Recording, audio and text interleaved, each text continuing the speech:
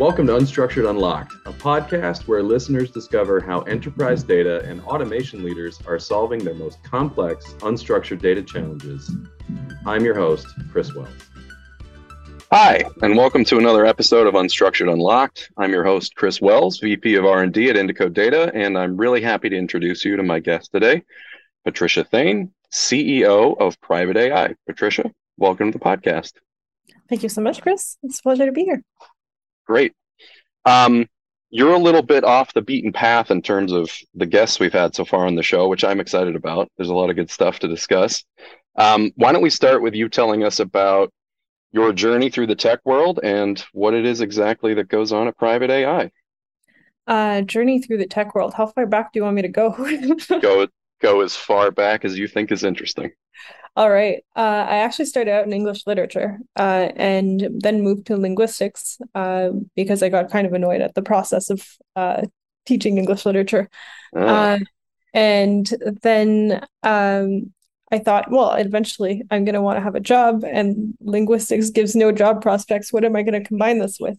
And I found out that there's this thing called computational linguistics. So I started looking into that, did a programming class, absolutely loved computer science, ended up making that my major, and then started a master's in computational linguistics at the University of Toronto right after undergrad.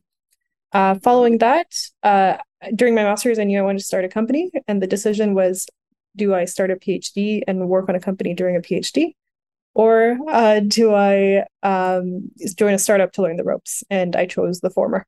Yeah.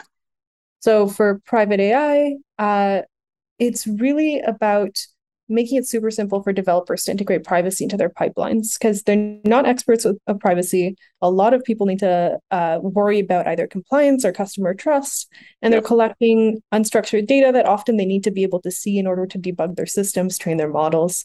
So if imagine you're a Grammarly and you want to integrate a privacy layer into Grammarly. If we didn't exist, you'd either have to rely on a third party that actually has very low accuracy that you're sending your data to, and therefore not respecting your own customers' privacy, because some of them store your data and use it to train their models, or you'd have to build in-house. And we found a lot of people were building in-house. Yeah, I can validate both of those things. I have built privacy pipelines myself in-house, and I've also used Private AI, and I far prefer Private AI. Much appreciated. Yeah. I'm so glad you're less painful than building it yourself. Yeah, much less painful. Download API key, get privacy. It's pretty great. Indeed. Thank you. So, yeah, absolutely. I'm always happy to be a commercial for you all. It's good stuff. I also want to say I think you just set a record for the earliest mention of unstructured data on the podcast. So well done. It's exciting. Thank you. Thank you. Have a lot to talk about there. My favorite kind of data. Yeah, it's the best kind of data. It's the worst to work with, but the most exciting stuff is inside of it. I was perusing your LinkedIn. Could you give us the 2-minute introduction to what homomorphic encryption is? I want to know what those words mean together. Absolutely. So homomorphic encryption is a technology that I worked a lot of my PhD on. By the way, I'm an in denial dropout. I'm on leave, but probably never going back. And the technology there, it's all about being able to compute on encrypted data. So you encrypt it one, you encrypt it two, you add them together, multiply them together, you get a 3 or a 2, if you multiply them. And it's really good for example, matrix multiplications and polynomial operations, but not good for non-polynomial operations. So it can be used for password management, for example, and it is being used by Microsoft for password management. It can be used for searching encrypted databases. So you are a client sending an encrypted query to a cloud, and that cloud has no idea what you're searching for, and then you get it back, and you unencrypted. No one's any the wiser. And a lot of homomorphic encryption schemes are quantum safe. Which means not that there's a proof that quantum computers can't break it, but that they haven't broken it yet. Okay. Yeah. So a lot of them are based on what's called lattice-based cryptography. and I can nerd out as much as you want or as little as you want. That's great. So like this kind of encryption is immune to Shor's algorithm. Is that the kind of thing we're talking about? Correct. Yeah, that's right. That's one of the algorithms it's immune to. That's cool. And it's so it's partially what financial institutions might rely on if quantum computers ever become ubiquitous and people could just rate RSA on the flip of a dime. And a lot of privacy preserving machine learning teams, not that there are many out there in the first place, but several of the ones that are out there have been looking into combining homomorphic encryption with machine learning. The trickiest part is generally the non-polynomial aspect of it. So the ReLU functions, sigmoid functions, and I could dive into how they deal with it. But okay, that's awesome. So you're like privacy is like a genetic thing for you, like top to bottom. At this point, it's been quite a while that I've been working on privacy on a variety of technologies. Oh, that's cool. Yeah, and it's always nice to meet another recovering academic. I hung up my red grading pen many years ago and haven't looked back. It has its perks. It does have its perks. It does. So good. So that's private AI. That's what you do. And again, big shout out to the tech. It works really well. As you're, you're the CEO and you're an early stage company, so you're out there selling, I imagine. What sort of verticals are really embracing this technology? Great question. So we are seeing a lot of traction in conversational AI, a lot of traction from AI companies as well, customer service, insurance, telemedicine, insurtech, financial institutions, basically very vertical agnostic. There are some that are just not ready for it yet. Which ones would that be? Well, let's pause there. I want to dig in and maybe a concrete example. Like how does your engine show up in a conversational AI setting, say in the telemedicine space? Yeah. So suppose you want to keep HIPAA compliant records of calls, and you want to share these with third parties so that you can make your processing more accurate or provide extra feedback or analysis of a call. You want to limit the amount of PII that's being sent over. You actually want to probably follow HIPAA compliance safe harbor guidelines, which lists 18 different entity types that you need to remove. In that case, you want to keep the protected health information, like what disease they had, what symptoms they had, but you want to remove things like their healthcare number and their name and their location, unless it's state level. And where we come in is to automatically scrub it. And it's very difficult to do because of how messy conversations are. So somebody might say, yeah, my healthcare number is 53. No, sorry, actually that was a 52. And then you need to capture all of that. And traditionally that's done with regular expressions, which do not generalize well for unstructured data. Right. Absolutely. So you're working at the level of like the chatbot on my phone. Or are you also working with like phone transcripts and data like that?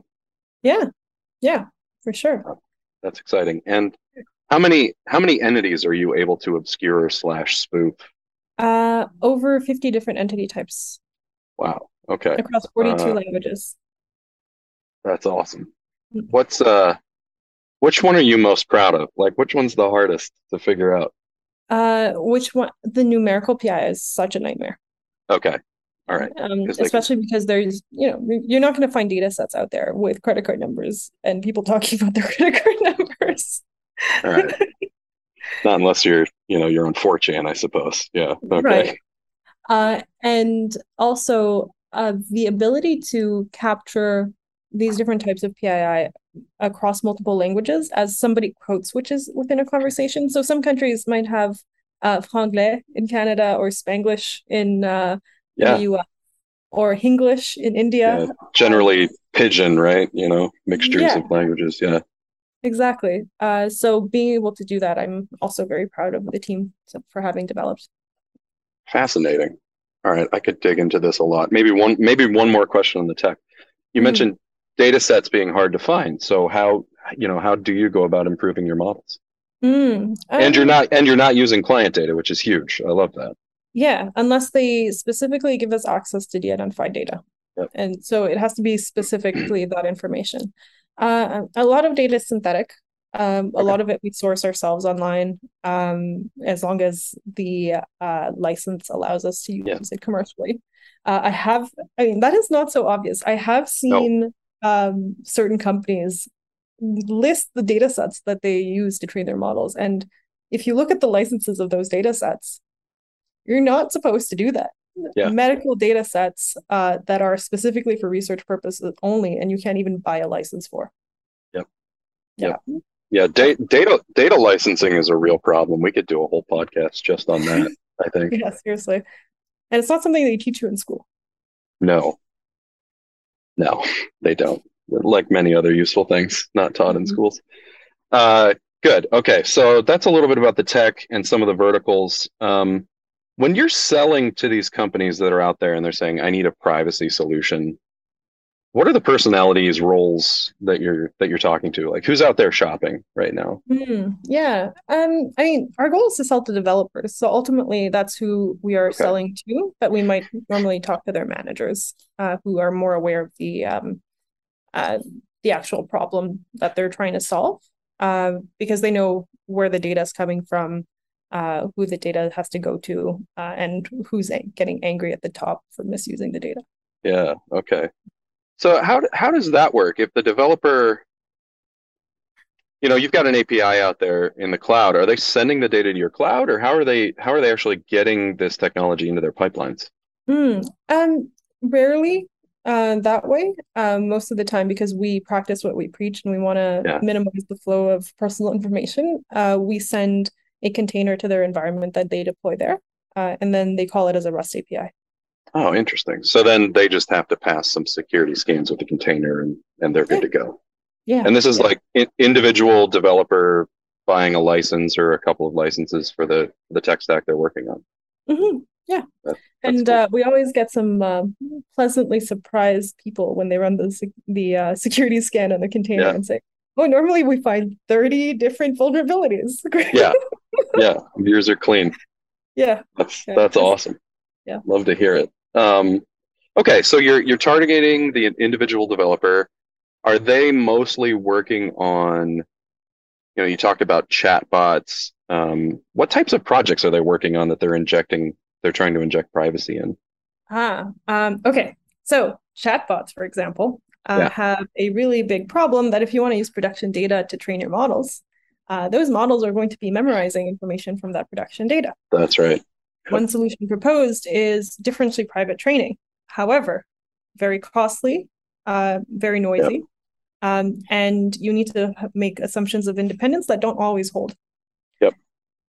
Another option is to do what we allow people to do, which is replace personal information with fake personal information. So if it's not there in the first place, it's not going to memorize it.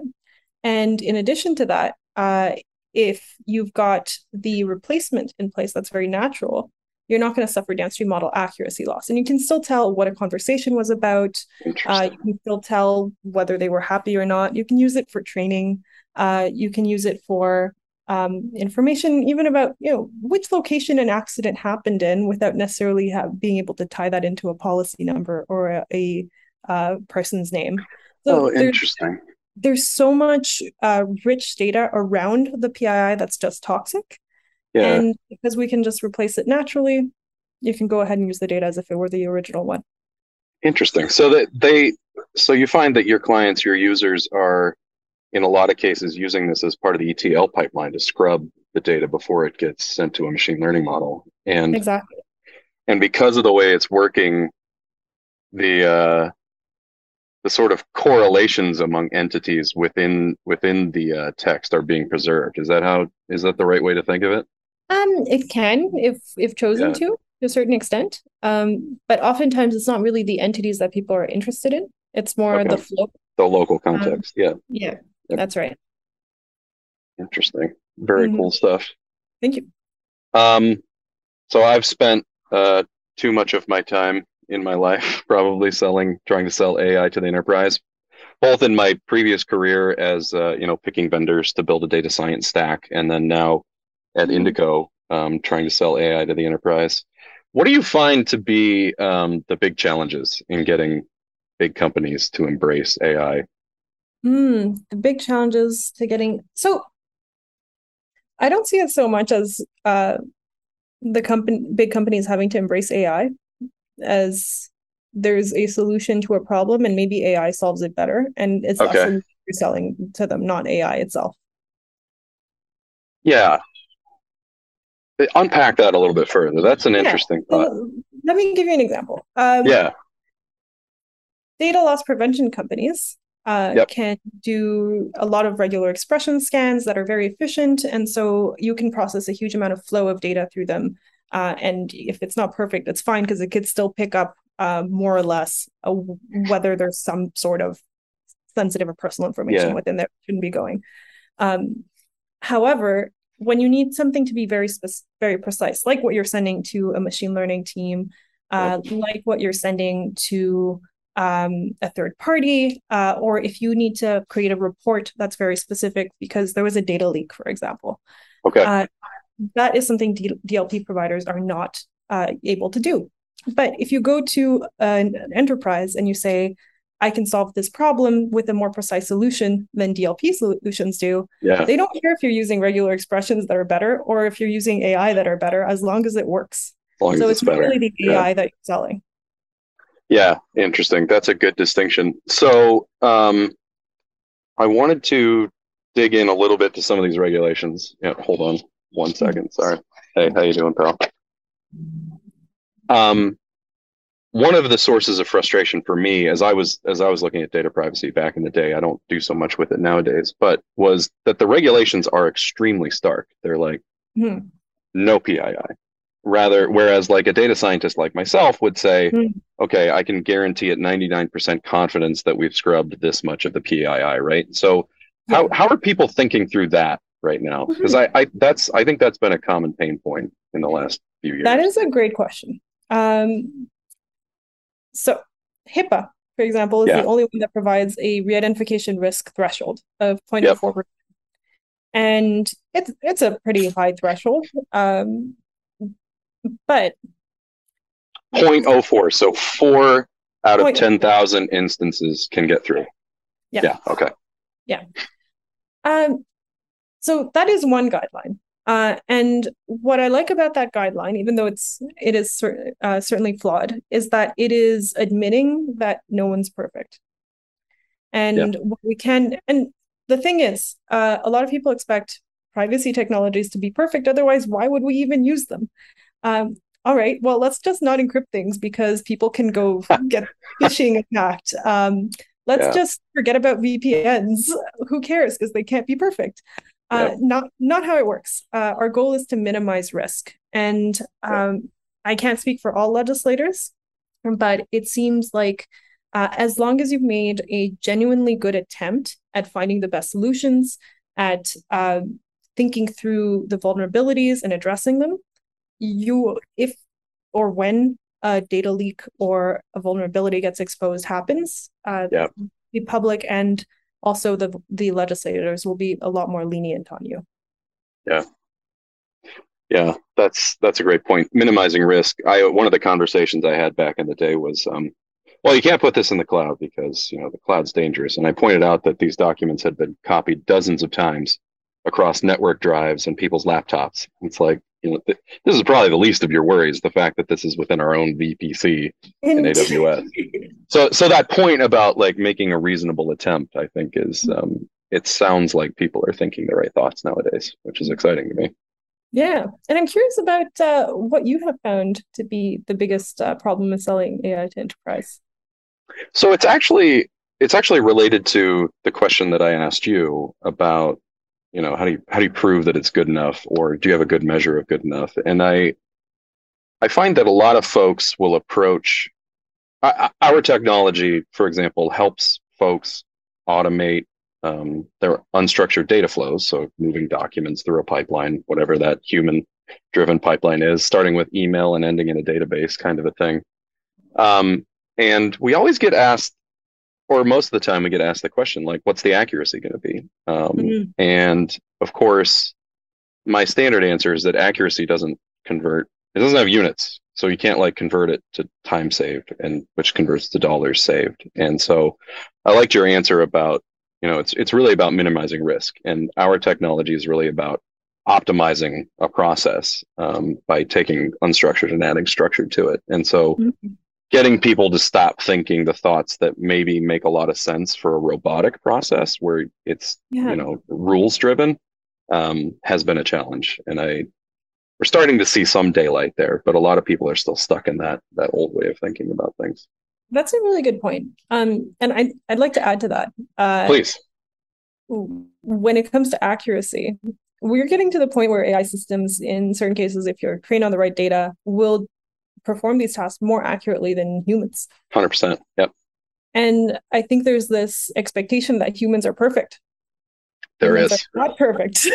No. If somebody's not willing to accept that, I don't think that they're really going to understand what the accuracy truly means. No, I can't tell you how many conversations I've had where I've said, hey, just as a baseline, how accurate is your human process today? And the answer is, well, it's 100%. No, it's not. That means you haven't measured it. And then the corollary is, you get into a platform, you start trying to build out an AI solution, and you have 4 or 5 people supervising the machines, and it turns out they're actually teaching the machines 4 or 5 different processes, right? And there's this latent variable, which is it Bob or Sue or Jane, who didn't have her second cup of coffee this morning, doing the job, and the model doesn't have access to that latent information, right? So there are very few, some of those, the thing about some of those tasks where AI is starting to beat humans, like I think about chess engines nowadays, way better than human players. Go, image identification. Those are real neat and tidy tasks. And the stuff that people do, knowledge workers do in their jobs, not neat and tidy. And so that really is the starting point. Like, what should we automate? What should we structure? And then let's figure out how to do it with AI. Absolutely. And a lot of these tasks are just simply not scalable when it's a human doing them. Indeed. Yeah. And so not scalable and again, not uniform. So good. So that's selling AI to the enterprise. I don't know how easy any of this is to share, but like anonymized wins or client successes that you're really proud of, you'd like to sort of share with the audience? Ooh, I mean, there are quite a few. Yeah, go for it. I can share them anonymously, as you mentioned. Yeah. We do have a few public companies as customers, which is always very exciting for a semi-early startup. I mean, we're only 2-3 years old, 3 years, I guess, at this point. One of them is one of the biggest communications systems creator, I guess you could qualify them as. We have insurance that purchases our system. We have had financial institutions who use our systems on a one-off basis, but also some that do ARR. So being able to go across all of these verticals is really exciting to me, because our vision for the company is really for everybody to be able to just plug and play privacy. And the fact that the models that we've trained are so flexible across all these different industries is really exciting. Yeah, that is really exciting. Generalizability with AI is obviously a hot topic in the research community. Talk to me about a use case that really surprised you. Like, you used it for what? We have some customers that use this for named entity recognition, because we have such an accurate system, because we have to be so accurate. That we're the most accurate NER system they've found on the market. Wow. Okay, so they've tried Azure, Google, Textract, all of that stuff. Yeah, they tried Amazon everything. Cognitive. Yeah. Yeah, which is hilarious. That's hilarious. an unexpected side benefit. Other cases that have, I think that was the most surprising. Okay. Just vanilla NER, but really, Vanilla really NER. good. Yeah. That's cool. I love it. So let's zoom out a little bit. You teased unstructured data at the top, and of course that is the topic of the day. How do you, Patricia Thaine, define unstructured data? Data that is very messy, or that you need to structure in some way that gets sort of value out of. I guess you don't necessarily need to. That is quite the question there, Chris. Thank you. You're welcome. Data that's not in a table. Yeah, that's my favorite definition, is something you can't fit in an Excel sheet or a database, at least not in a meaningful way. Like, you could put pictures of cats and dogs and cells in Excel, but you're not going to run any formulas on them. Yeah, exactly. And just on that line, sort of on that line, I mean, there's so much to say about unstructured data. This is a random thought that came to mind. There's this belief that companies get more value from structured data than unstructured data. Sure. And well, they put in the time to structure it, so that makes sense. But now we're at the stage where machine learning is actually allowing us to do the same for unstructured data because of its unprecedented accuracy and scale. Yeah. So that is going to flip around very soon. Yeah, I agree. One of the earliest aha moments for me in working with unstructured data was we were trying to do a structured data machine learning project. And we were like, this data is just such a mess, and realized that it was all transaction data, and we could go back to the source contracts using NLP and actually rebuild the database as ground truth, because the documents are actually the ground truth, right? Someone hand keyed these things and did a terrible job. And machines working better than humans. Yeah, exactly. Because the humans, if you don't set up your database right with the right validation, I can put a string in instead of 10%, right? I can write it out, and that's a dumb example, but I think we're going to see in the future where there's going to be a real opportunity for your data lake of unstructured data to actually be the ground truth instead of some distilled version that's in a database that you're not taking as good a care of as you should. Absolutely. Where do you work with a lot of companies that are working with their unstructured data? Where do you think we are in terms of where do you think the enterprise is? Let me phrase it that way. Where do you think the enterprise is on the maturity curve of working with unstructured data? You said it's going to flip soon, but like, how soon is soon? Oh yeah, soon on an enterprise scale, not how, I think it really depends. Some banks, for example, are light years away from other banks. Okay. Some insurance companies are light years away from other insurance companies. Agreed. And you can see that the ones who've started more recently and who have taken what AI can do for them from the very beginning are getting that competitive advantage that the behemoths that are slower to move might be concerned about. Yeah. So I think there you identified two of the markers that sort of distinguish maturity as being started recently, and size, or I might rephrase it as inertia. There are a few that are very large that are also innovative. Okay, so why? Okay, why are they innovative? What's the characteristic of them that's letting them win? I think a mandate from the top. Okay.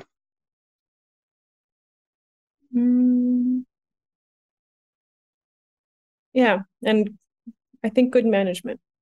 Good management. Yeah.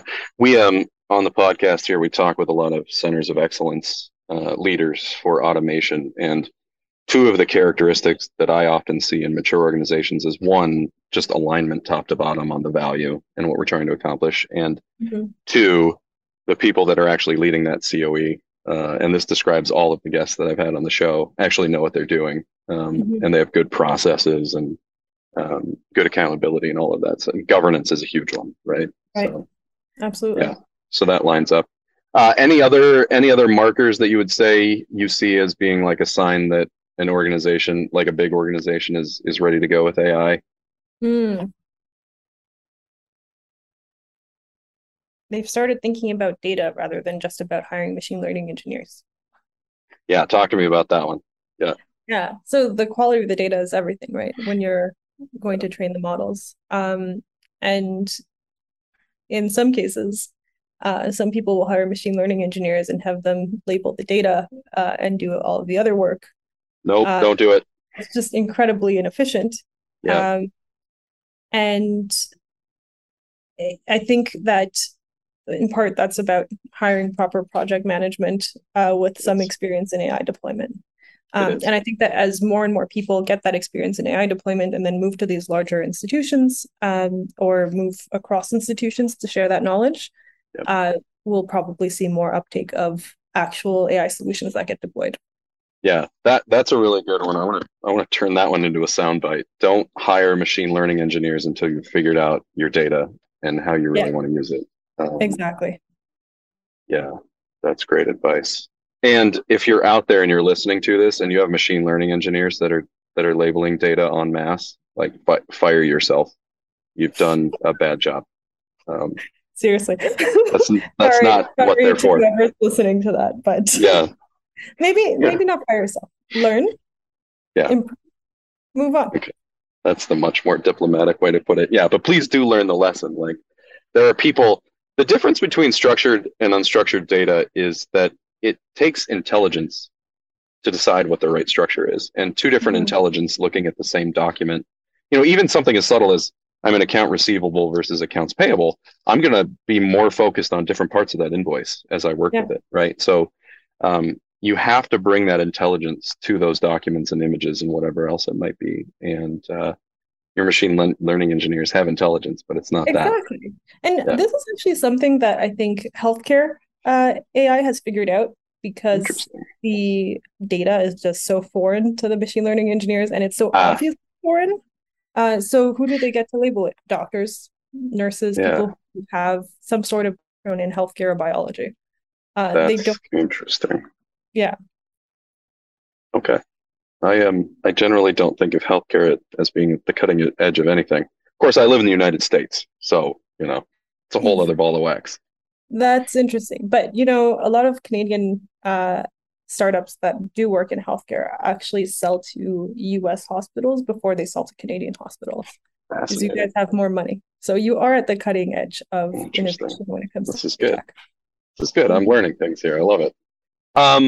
So that's where we are on the maturity curve. Obviously depends on a few factors, which we talked about: size of the organization, how recently they've started, whether they have, I would characterize it as whether they have someone in a management role or a business project management role that has had a win deploying AI successfully. So the answer to how mature the enterprise is it depends on those things. It does. And it might change from team to team.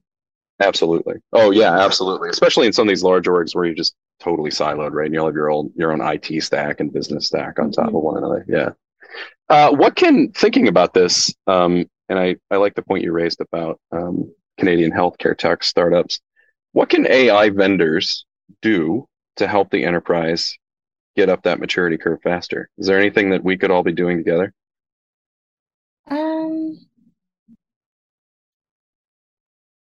I think it really depends on the use case.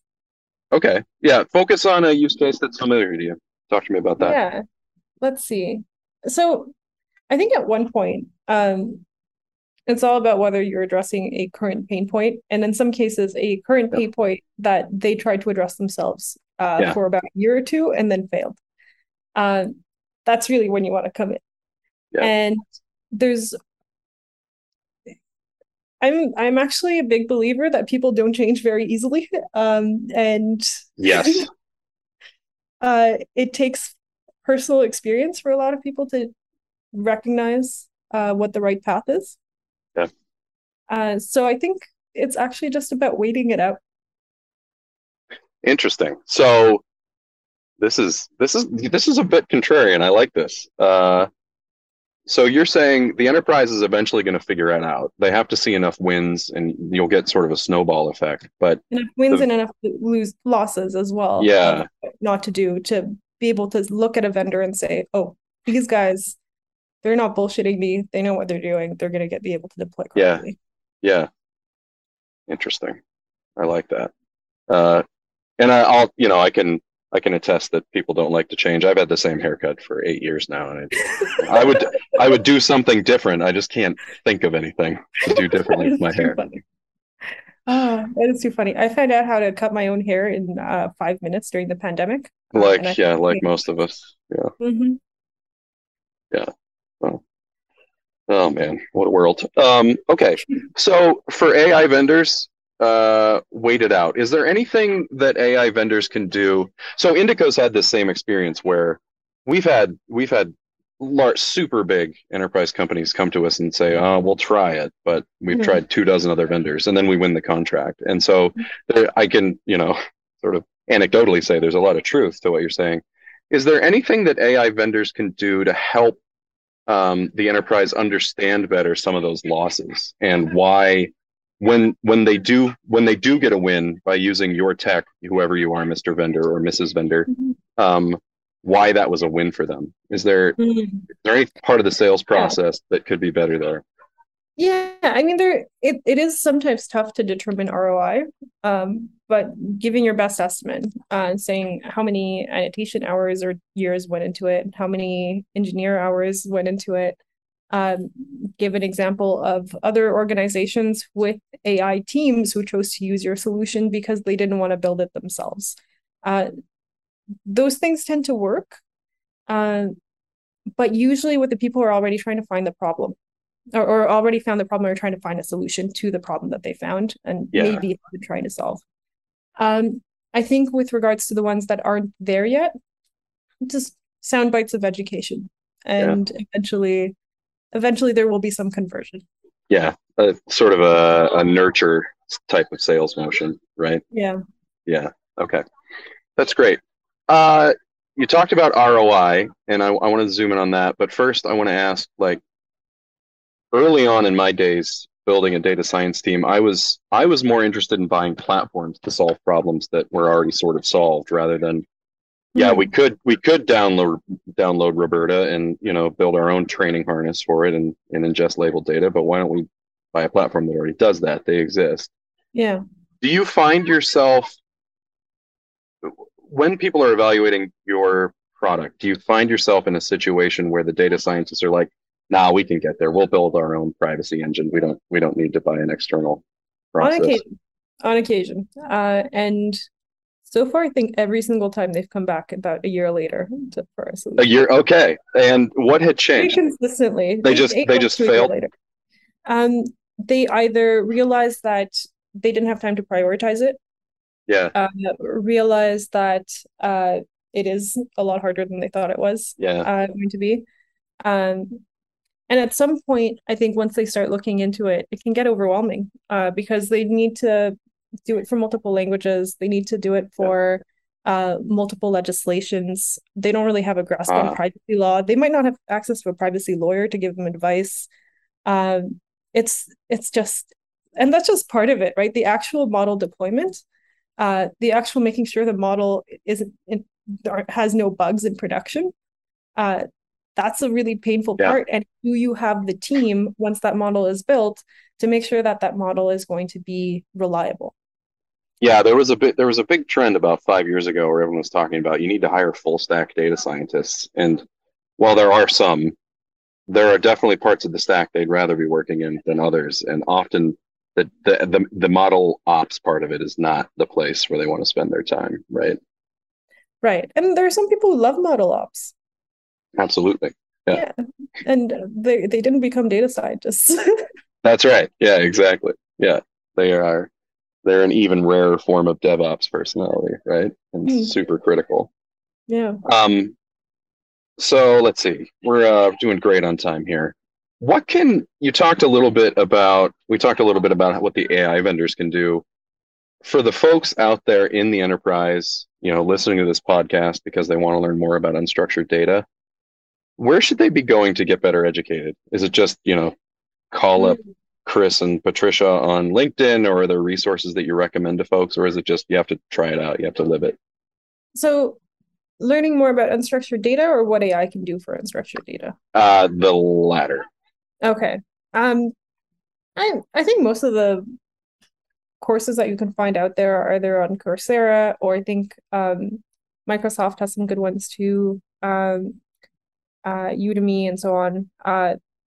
Just learn a basic AI, about the basics of AI. Learn about what the data has to look like for at least a couple of projects, so that you could get some idea of what those patterns are that the machine is learning. Yep. Um, and try to think of a task and then get a few samples of data and try to label it yourself and see what you learn. Yeah. Okay. That's good advice. Get your hands dirty, right?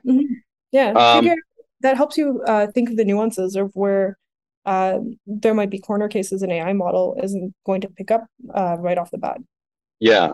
So this is actually one of my favorite topics when it comes to AI and unstructured data is how how do you turn the black box gray? Like how do you help people understand why the AI made a mistake, or why it made the right choice when it made the right choice?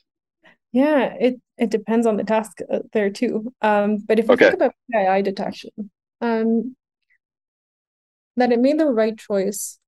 I think normally if somebody thinks that it didn't make the right choice, and it actually did, we send them the definition that we're using for that particular entity. Yep. Um, if it didn't, it's normally because we haven't seen any similar context before. So, Okay. what we do there is not try to explain why it didn't work to them. We just fix it and send them a new Okay. model. Yeah. Yeah. Interesting. Okay. And on on a related note, how do you when you said you do some of these like custom builds with a customer's data, how do Mhm. you how do you help them and guide them towards, choosing the right data to build the right model? Ah, we only need a few samples of our data. And it Okay. tends to be for a very specific use case. So we don't really tell them too much about what data to give us, as long as we just ask for some variety of the kind of data that they'll be processing. Okay. Awesome. Really lightweight. I love it.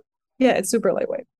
All right. So with the last 5 or 10 minutes, let's put on our you know, uh, uh, put on our magician's hat or look into the crystal ball or whatever you want to call it. What are you Mhm. most excited about in the next couple of years in terms of where AI is going? Ooh, interesting question. Hmm. I'm excited that it's less hype and much more real world deployments now. The Yeah. tools are out there to make it possible for real world deployments in a way that wasn't available in 2016, say. The models are much better. Yeah. The understanding and expertise is growing. And uh, previously, machine learning engineers were really hard to come by. Now, universities are producing a lot of them. They So are. Yeah, we're they going to are. be able to see a lot more real world deployments as a result of that as well. So what I'm most excited about is less talk, more action. Yeah. Same. I am also very excited about that. I have survived the hype cycle, and everyone carries some wounds, I think.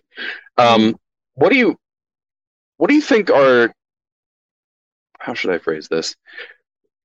What do you think the scariest things are about AI becoming more ubiquitous, especially in the enterprise context in the next few years?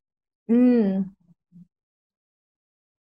I I would tie that into, I mean, of course, the possible misuses. Yeah. For example, the technology that we're building, from what we build now to what we're planning on building, um, it can on on a dime turn into surveillance tech. Interesting. And what concerns me most is, I'm building a privacy product, and we're building a privacy company together. But what if one day I accidentally onboard an investor who tells us, oh, look at that $100 million contract with the NSA. Yeah. Or with another surveillance organization for surveillance specifically. So here's the thing. I don't disagree that a certain amount of surveillance is probably necessary, right? For national security. However, not everybody needs to be surveilled, and as we know, a lot of surveillance agencies do overextend. Yeah. What has been proposed, for example, by Anne Cavoukian when she was Privacy Commissioner of Ontario, is privacy-preserving surveillance. And that is something that our tech could help with by removing the personally identifiable information, unless somebody says in a conversation, I'm going to attack X location. Yeah. Right? Then you might want to figure out whose name that was and where they're located. Yeah, so conditional surveillance. Conditional surveillance. Yeah, I like that. Yeah. But there's also no way of knowing how they'd be using the technology. Yeah. Yeah. So all of those things keep me up at night. Okay. All right. As more and more of your containers get out into the wild, right? Mm-hmm. Yeah. Interesting. Yeah, I like the thought about conditional surveillance. I also really like that you're worried about that. That's good. And it sort of falls into, this is a category we don't get into too often because of the sort of profiles that we talk to, but ethical AI, right? And you're training an intelligence. It's it's a silicon intelligence, but it's still an intelligence. And if you're not careful, your intelligence isn't going to be ethical or ethically used. Absolutely. And I guess in part it's also about being careful who you partner with, being careful who you take money from, being careful who you onboard on your senior leadership team. Yeah, absolutely. People that steer the ship. Yep. All right, so that's great advice for the startup founders and the AI experts out there, the people at the forefront. To wrap this up, my favorite question of all, the meta question: what did I not ask you that I should have? Oh, give me a minute to think about that. Yeah, take a minute.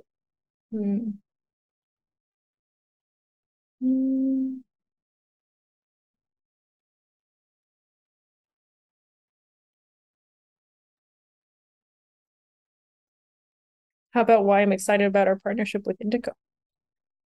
Oh, okay. Yeah, why are you, Patricia, excited about this nascent partnership between our two companies? So I'm very excited about it because I love the way that Indico works with regards to processing unstructured data, making it super convenient, bringing in a bunch of different services together, and also making sure those services work well, because curation is really hard for the organizations that are trying to determine what to build. So I'm really excited that we're part of that pipeline now,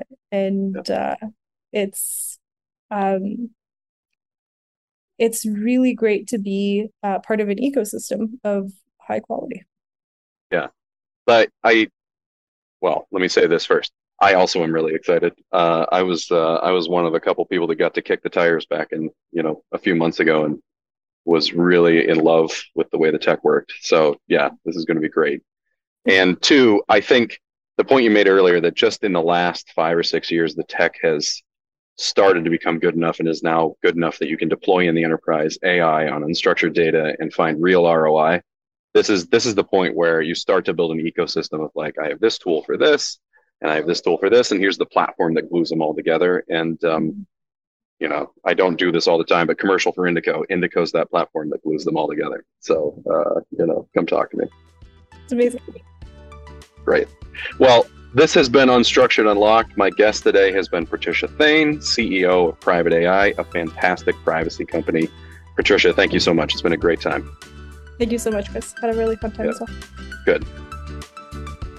Thanks for joining us for this episode of Unstructured Unlocked. You can find all of our episodes wherever you listen to podcasts today.